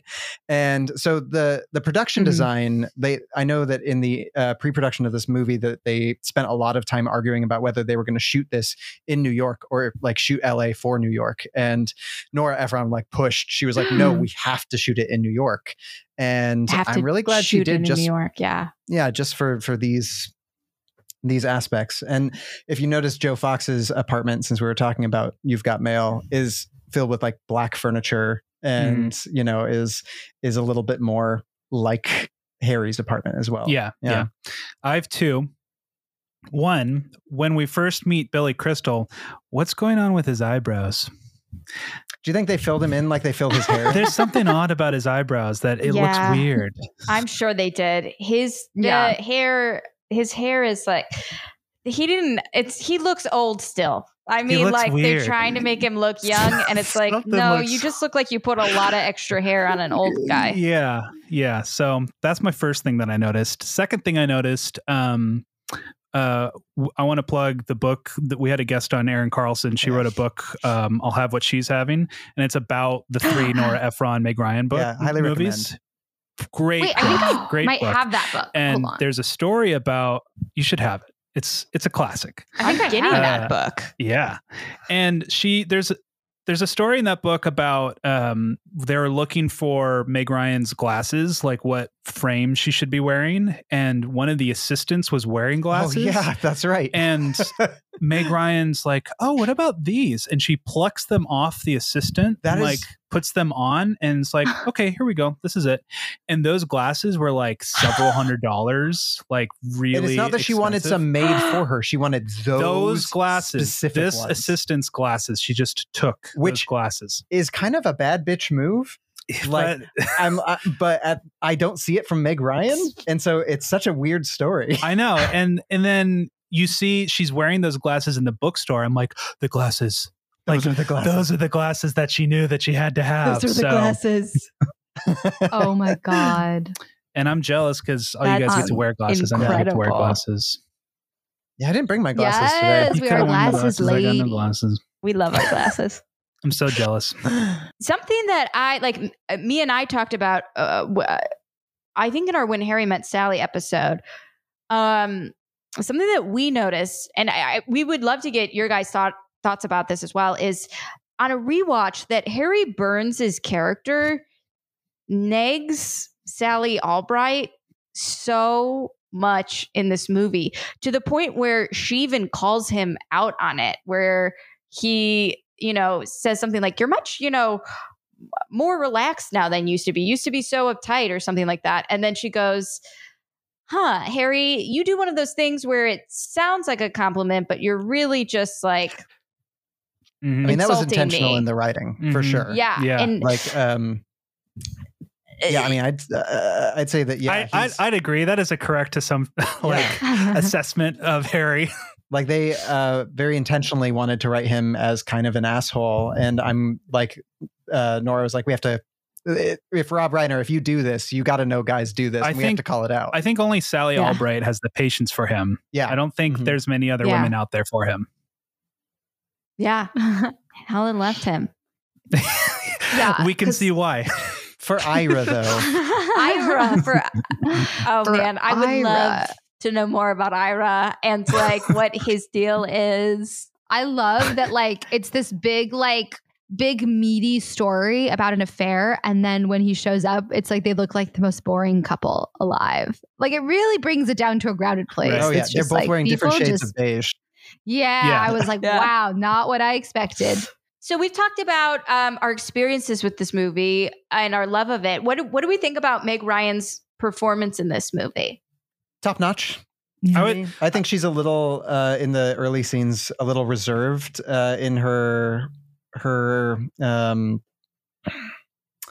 don't know. I think this is. My knowledge of it's being colored by Aaron's book a little bit, but I think I like her performance in this movie almost more than You've Got Mail, just because it feels fresh and she changes so much in it. There's just so much for her to play with as a character who changes over the years. So many Yeah, meaty what little What about monologues. Aaron's book? Sorry to pop in here, but what about Aaron's book? Why was she more reserved in the earlier scenes, do you think? Well, she's a younger actor for one. Very but she's, young in this. She's playing with all these this like to call it what it is a boys club of like Yeah. guys who are also friends and have their own friend group. Like Rob Reiner and Billy Crystal are just good friends. Yeah. Are like besties. Yeah. Yeah. And so when you're the third on that like shoot day, Mhm. it's going to take a while for you to be like used to it for one. And she didn't feel like she was included earlier on. And that became less of a thing as the shooting schedule progressed. But you can definitely Mhm. feel a little bit more energy coming from her in later scenes, which I also think follows along with the character. So I think it works well meta like in story. And I think Meg Ryan does better in You've Got Mail overall, but she's more consistent, I guess. in When Harry Met Sally, she has more dynamite scenes. Like there's more meat to chew on, I feel like, in this movie. The orgasm scene is just kind of like, well, I'm sorry, that's an all timer. Like there's no, like, it's just one of the best scenes classic. of all time.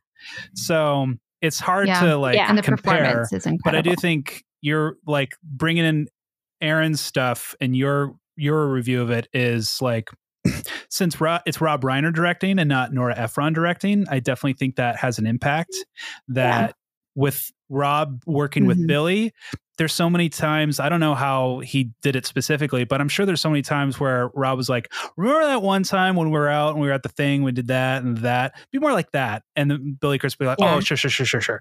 Whereas there's no like repartee yet between Meg Ryan and Rob Reiner. And then like, it's part of a shoot is that you get there. It just takes a few days of shooting to arrive there. And by the time she gets there with like in 1998 with Nora Ephron, they've known each other for so long. Yeah. They've got it locked in. So like, it's just Meg Ryan's just from the first frame. It's like, she's got the character on the screen for us. Yes, that makes so much sense based on the movie as well. And I would like to say like in Meg Ryan's, like as a point to her, that even in that I can also see that reservedness earlier. I love what she's able to do with Nora Ephron's writing even then. Like when she goes into her Days of the Week underpants monologue, that's like early on, she still does seem like she's like the character's younger, all of it's younger, but she's still able to be like, where's Sunday? Always. And it's just, I think, that's so interesting to know. And it honestly makes me even more impressed with what she was able to do. Because I've so been there. Who hasn't been there when you have to work and you're not part of the boys club or whatever it is, whatever sort of the social dynamic is that you're on the outside of. And to be able to persevere through that is fucking baller. Okay, Allie, go ahead. Well, no, yeah. And just to build on top of that, not only was she able to like get her way in there, but like she, I'm sure you guys know this, a lot of like they both Meg Ryan and Billy Crystal improvised a lot and we're adding things to this movie. Like our favorite scene of like, I'll have what she's having scene is like Meg Ryan was the one who's like, hey, I know we're talking about this, how women do this, but I want to act it out. Like she was the one that pitched, like, I want to actually do the thing, do the moaning and groaning. And then Billy Crystal was the one that pitched the infamous line. And so it's kind of like she got there. Like she got on their level with them pitching their own stuff. And like just to throw back to our Princess Bride episode. What? Sorry, that's my favorite movie. It's so fucking good. Where Rob Reiner had to leave the set because Billy Crystal's improvising was so funny. Yeah, And that's right. so Right. like to improvise against Billy Crystal and hold your own is seriously so impressive for a young up and coming actress. This was like, if not her first, her second big movie. So And you guys know about has the balls. paprikash scene, right? Yes, but please remind our listeners because it's Yes. a delay. It's a delay. So Billy Crystal is like, I have decided that I'm going to talk like this. And he's like, waiter, I would like my paprika. What does he say? Like, There's too much with pepper in my paprikash. paprikash. And he's like, you will repeat. And Meg Ryan like Looks off giggles, screen. laughs, looks off screen, and keeps going. Her looking off screen was looking to Rob Reiner, who's like keep going. Like, because Billy Crystal's just like taking off. He's like, we're just gonna do this, and Meg Ryan's like, oh, okay. And it's in the take that you see her just being like, are we okay? We're improvising. All right, let's go. I feel like your first like big comedy movie being up against a seasoned veteran SNL veteran. Yeah, somebody who's used to improvising. It's like being tempered in fire. like Rob Reiner's Yeah. probably the anvil. Billy Crystal is the hammer, and she's the sword. And she's just like, that's right, I can be steel. And the inverse of this, the person who failed at this is completely irrelevant. But the person who couldn't do this was Reese Witherspoon in Four Christmases. Have you guys seen that movie? No. Well, don't. Well, I want to hear your take on it, so do it someday. But Vince Vaughn is like taken off in improv land. And Reese Witherspoon, that's not her thing. She's just like, right.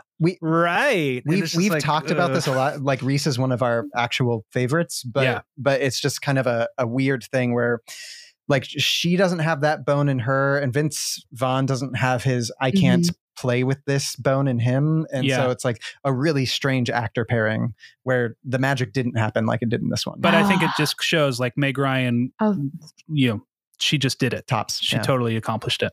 Yeah. Mia, tell us about what Meg Ryan moments in this film that do shine for you, that you always just like cling to and you're like, yes, performance-wise.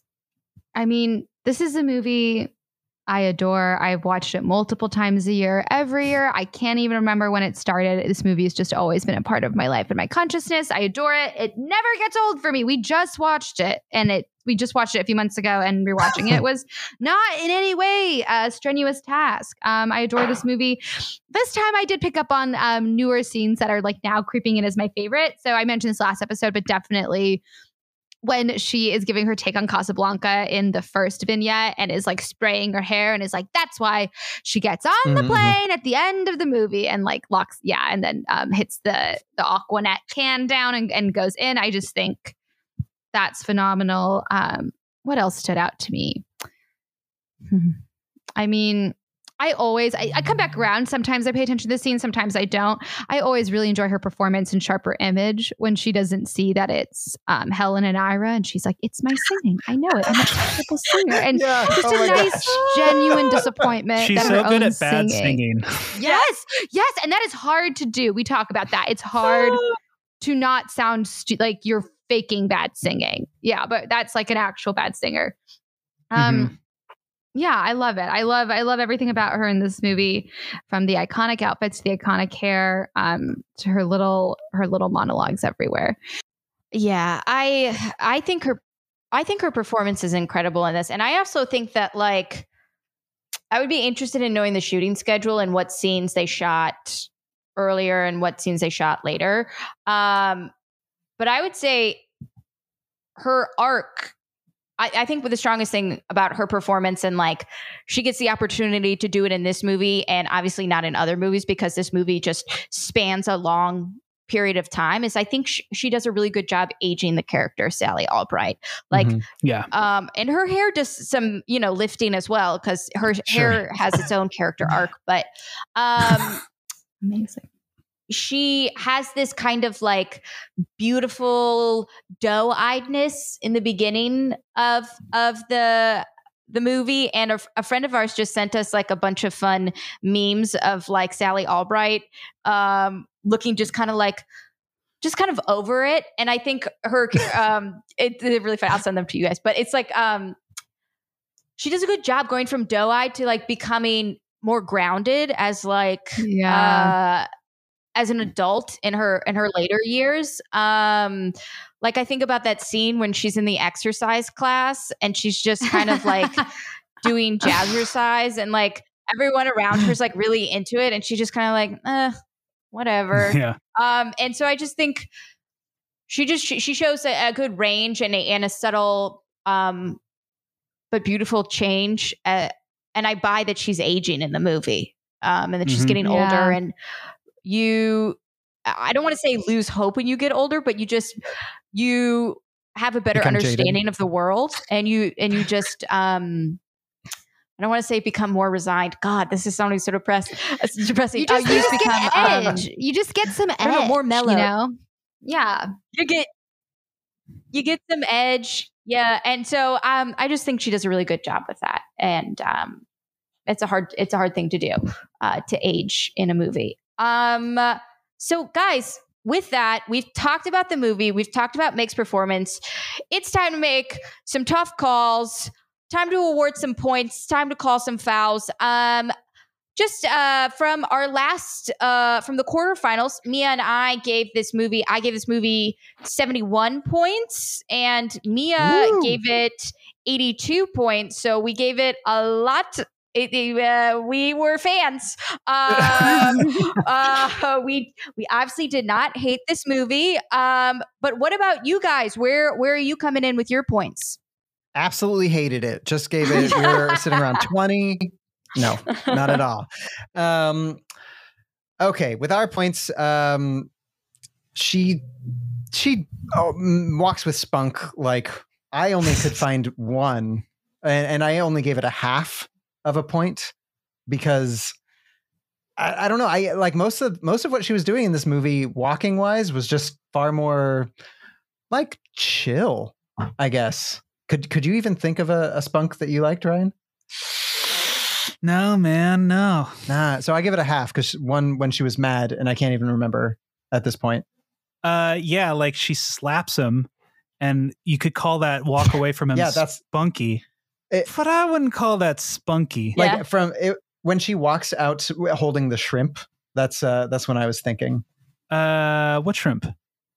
She's holding. She takes this. This is a lot of her nonverbal acting that I love in this movie. She takes the shrimp from the person who comes by at the wedding, giving them like shrimp cocktail shrimps, and then she just like holds it and like plays with it and doesn't even eat it and then throws it away. That's not walking with spunk, though. I mean, I give it a half point because there was some spunk wanting to come out. I'll give you a half point. Okay. Some spunky playing with shrimp. Yeah, I don't know. I was trying to give it something. No, go for it. I love it. Where's iconic outfit? This one I had a couple on. Oh, okay. Did you? Well, when they're walking, I think they're walking through Central Park, and she's wearing that. Yes, the hat. That whole thing. Hat walking in Park Blazer is my exact. Just yowza. And it comes back later on when she's dragging the tree Christmas through tree. the park. And so I want to give it actually 2 just because it's a callback outfit. And then the cardigan and blouse at the beginning. Honestly, there's just something about her first outfit that I think is so iconic. Yeah. And it's part the hair, iconic. part like this. Again, she just wears collars and cardigans so well together. So I'm giving that 3 total. Can glasses be an Bermuda outfit? shorts? Like what is she wearing? Yeah, I mean, they're Cargo accessory. shorts? When she's wearing They're the glasses at very the iconic. bookstore, That's what they are. I'm going to go with the glasses. Okay. Yeah. So I guess we're giving it 4 points here. Okay. Okay, nice. Crinkle's brow. This movie is the king of brow crinkling.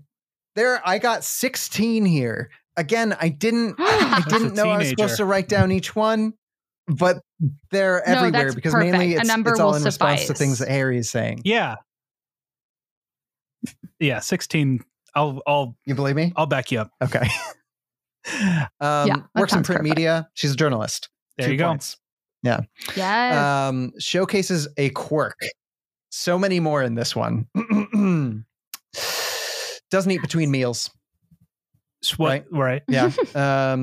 her ordering, like how she orders, right? How do we And we get two of Okay. that one. We get the salad at the beginning, Uh-huh. and then also at the delicatessen later on. Well, then there's also silently during the montage when she's like Oh yeah, okay, 3. pontificating to the waiter. We don't hear it, but we can tell. Okay. Her Days of the Week underpants. Sure. Definitely kind of quirky. Yes. I said there was one point in time, it's during the montage where she takes most of the meat out of her meat sandwich.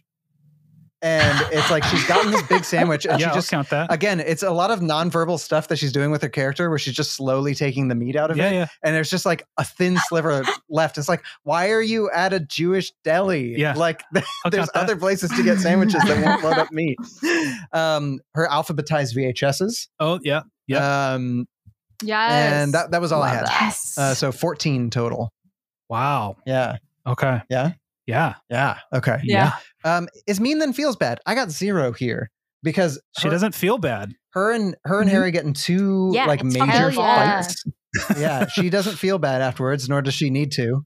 The only person that feels bad is Harry, generally speaking. And I really like the first time when they fight outside Bruno As he Kirby should. and Carrie Fisher's house, and he's like, "Can I talk Oh, now?" And she's love like, that "Yeah." scene. He's like, "I'm sorry," and he gives her a hug, and it's like such a good friend moment Oh, because like yes. we've all had those moments with friends where we Oh, were it's the just best. a little much and like that's good. Foul, straight hair past her shoulders. Almost gave this 2 because there's a time where we meet her kissing Joe, right? And she's at the airport. She's got straight hair. Yes. She's leaning back. And then as soon as she leans forward, the hair comes up over her shoulders. So I don't count that one. It's I only Bob. count the one later long on. Bob. So -2 for a foul. Sorry, I was supposed to do this Okay. later, but That's okay. whatever. No, that's fine. No, you and can put them in then now. Love interest much less attractive or decade older. Yeah. So and Billy Crystal is like 13 years older than her. So. Yeah. Yeah. Yikes. Yeah. Yeah. And Yes. I guess less attractive. I would say like Billy Crystal is a funny guy. I think he'd probably be okay with that.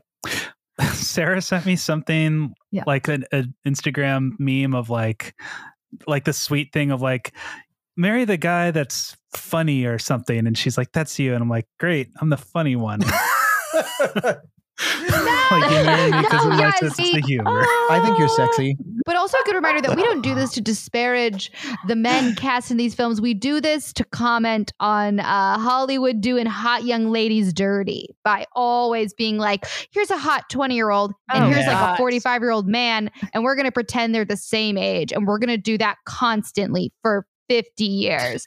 So it's more of a commentary on that than I will Right, say, than 'Cause imagine if you're like a 35-year-old woman and you're watching this movie and you're seeing Meg Ryan, who is a hot 27-year-old, being like, I'm so worried about finding a man and having kids. And you're like a 35-year-old who's single and you're like, oh my God, I'm going to go kill myself. Like she's worried about finding a man and having kids. Like, oh my Yeah. God, where's a bridge for me to jump off of? I will so say- that's why we bring it up.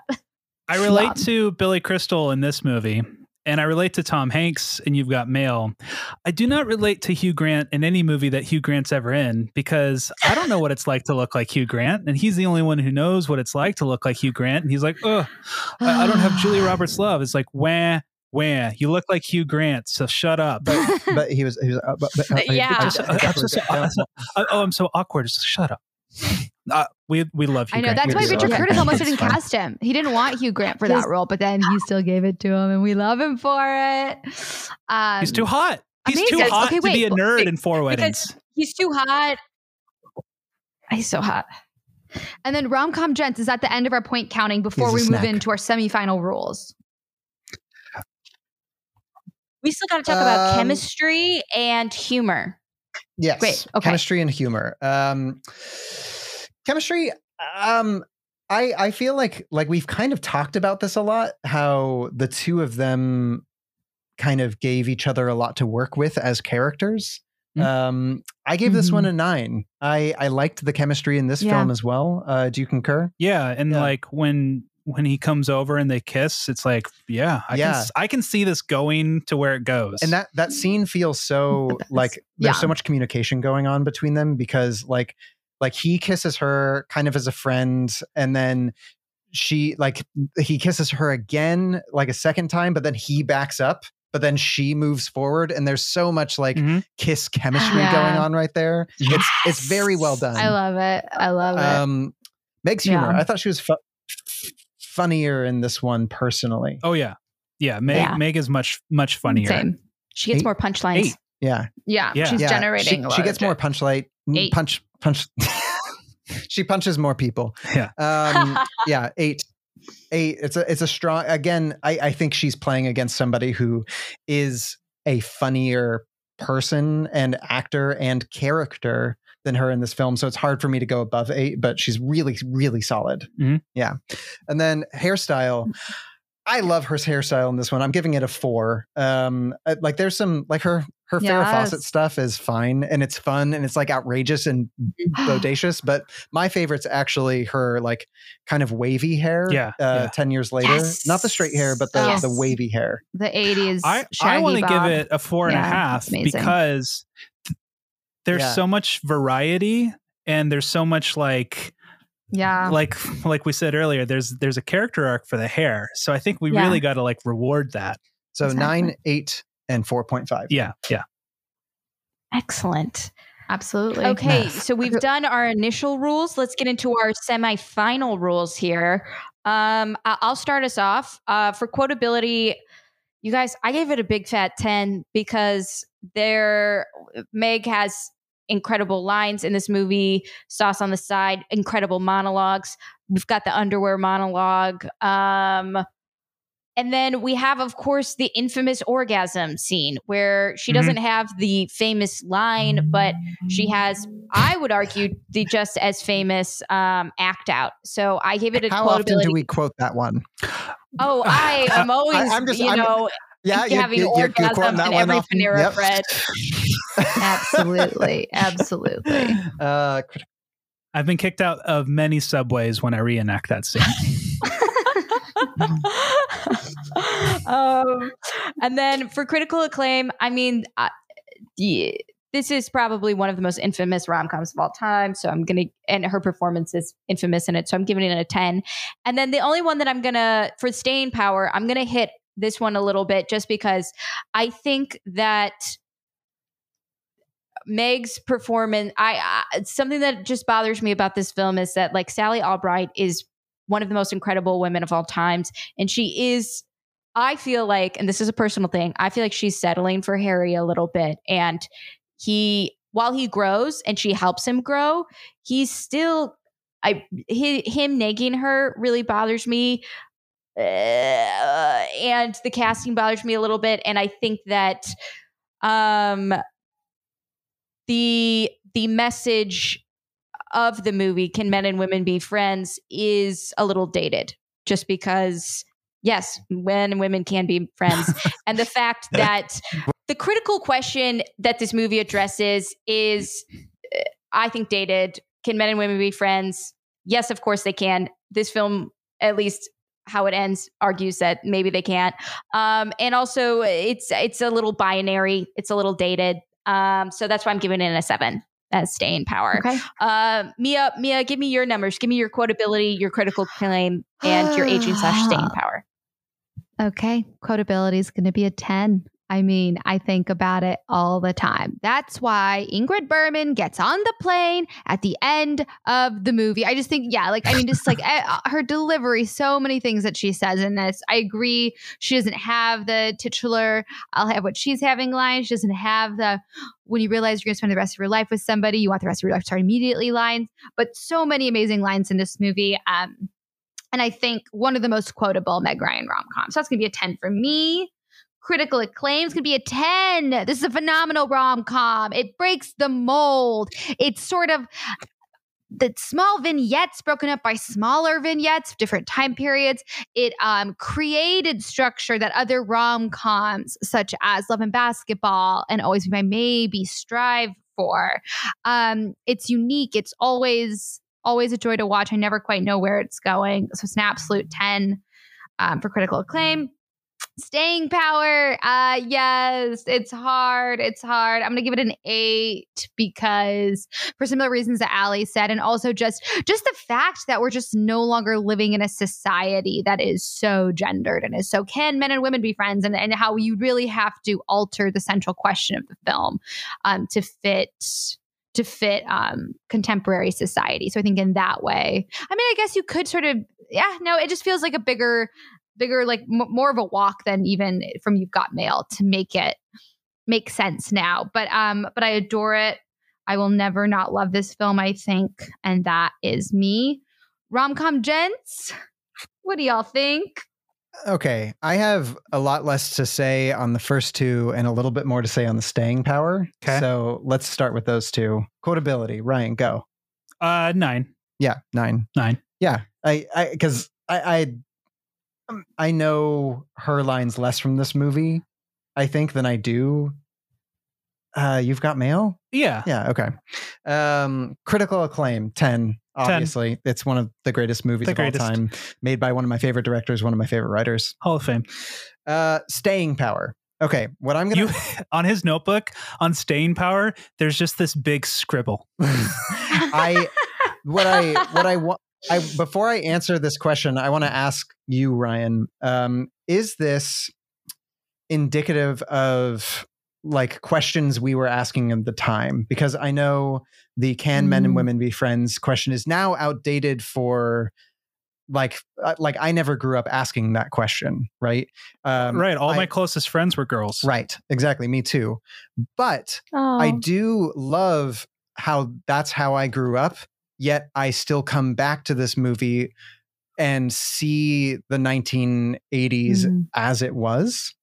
And that's part of what makes it very lastable for me, is it feels almost like a period piece. Like, because if I'm going back to watch Pride and Prejudice doesn't become less of a stable film with staying power or story just because of how far we are past the Regency era and its way outdated modes of being.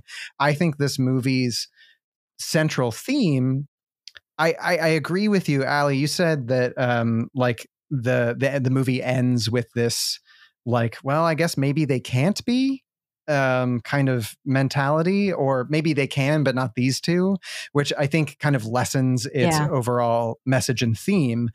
But I do think that it is one of those films that we keep coming back to. Like, I think it's my wife's favorite movie, I want to say, besides Joe versus the Volcano. Yeah, I was going to say, I'm like, we watched her favorite movie. It was Joe versus the Volcano. That's her favorite movie. Yeah.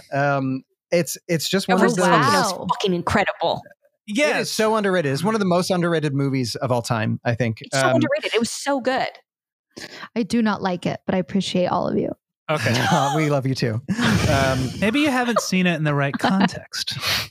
Were you watching it asleep? I think you're right. I was a little drunk. Were you watching it at Kelly's surprise engagement party for his fiance at the time, now wife? Oh, yeah. We'll tell you the story after, I guess. That's perfect. It's that's really so cute. Sweet. I think that's the thing.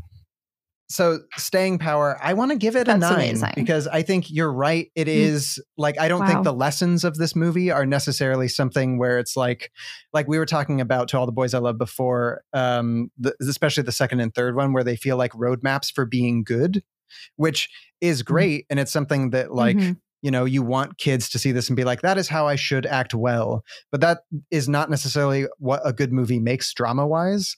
And so I think it's not necessarily, I don't see its stayability as something that is going to continually teach us lessons, but will endlessly entertain us as well. And this is why I defend movies that are outdated, because it's like, we don't watch it to say this is how we ought to be or this is how it is. We're saying this is how it was. And the this is how it was can be a warning of like, let's not backslide into this. And for me, when I first watched it, when I was in college, I felt finally some of my thoughts whether they were good or ill, were still like recognized as something that can be like come into the conversation and can be scrutinized by someone like Sally, who can be like, that's malarkey. Like why are you thinking like that? And so I felt like I got to be a part of the dialogue with Harry being like my avatar of like saying all these things, but also as a reflection of like, that's kind of shitty too. So don't be like that, because like that's not getting you anywhere. And there's other things that, Wow. you know, it's kind of like, I never tested the theory, because the movie's premise is, can men and women be friends, and does sex ruin it? So I've always been friends with women, and then my brain is like, but you've never slept with any of them. It's like, that's true. So I don't know. I've never been able to test that aspect of that. So it's like, I don't know how relevant that is, but otherwise I would agree. It's a 9. It's all those things. It's some things can be left in the past. Other things can stay relevant. So yeah. Wow. Some solid points. I really like that point about Pride and Prejudice, and that we can still learn things from movies that are outdated, and that they're still I guess kind of like time capsule lessons. Not to say that there aren't movies that you really should just drop in the past because they're poisonous, for sure. No, I feel like there's a lot to learn from Just Friends. Just kidding. I know some people really like that movie. But we love Anna Faris. We love Anna Faris. Okay, you guys. After tallying up You've Got Mail and When Harry Met Sally, here are the final scores. The final buzzer has rang, and the fans look to the scoreboard. You've Got Mail finishes the semifinal round at 216. When Harry Met Sally finishes the final round at 288. Everyone gets chalupas when Harry Met Sally wins this round of the semifinals.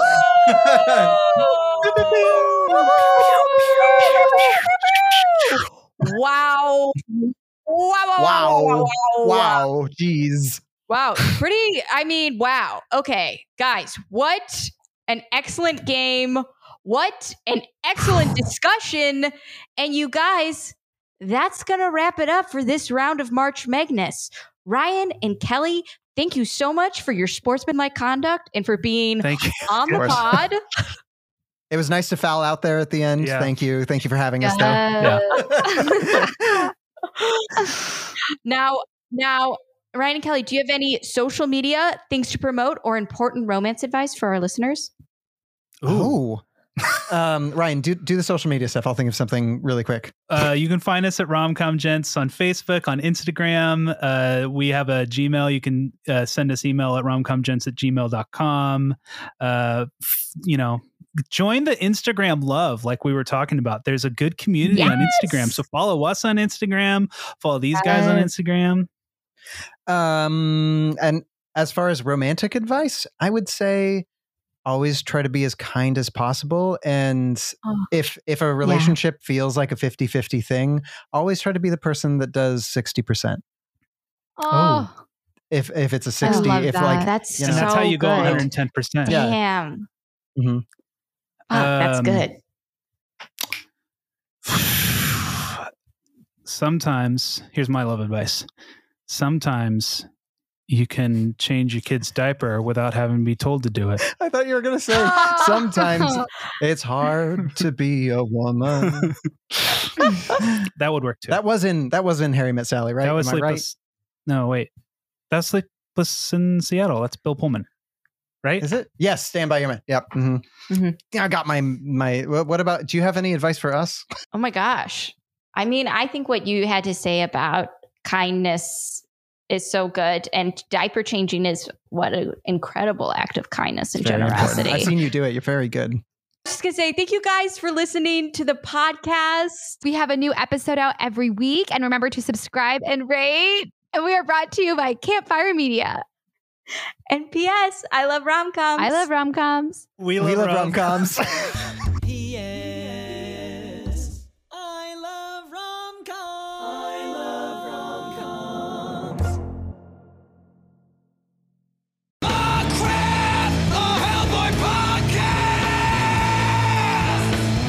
I'm Kate Thompson, And I'm Mark David Christensen, and together we host Crap, a Hellboy podcast. The show dedicated to the half-demon hero brought forth by writer-artist Mike Mignola and published by Dark Horse Comics. Each week, we discuss everything Hellboy. Plus his expanded universe with the BPRD, Abe Sapien, Lobster Johnson, and many more. That's Crap, a Hellboy podcast on Campfire Media or wherever you get your podcasts.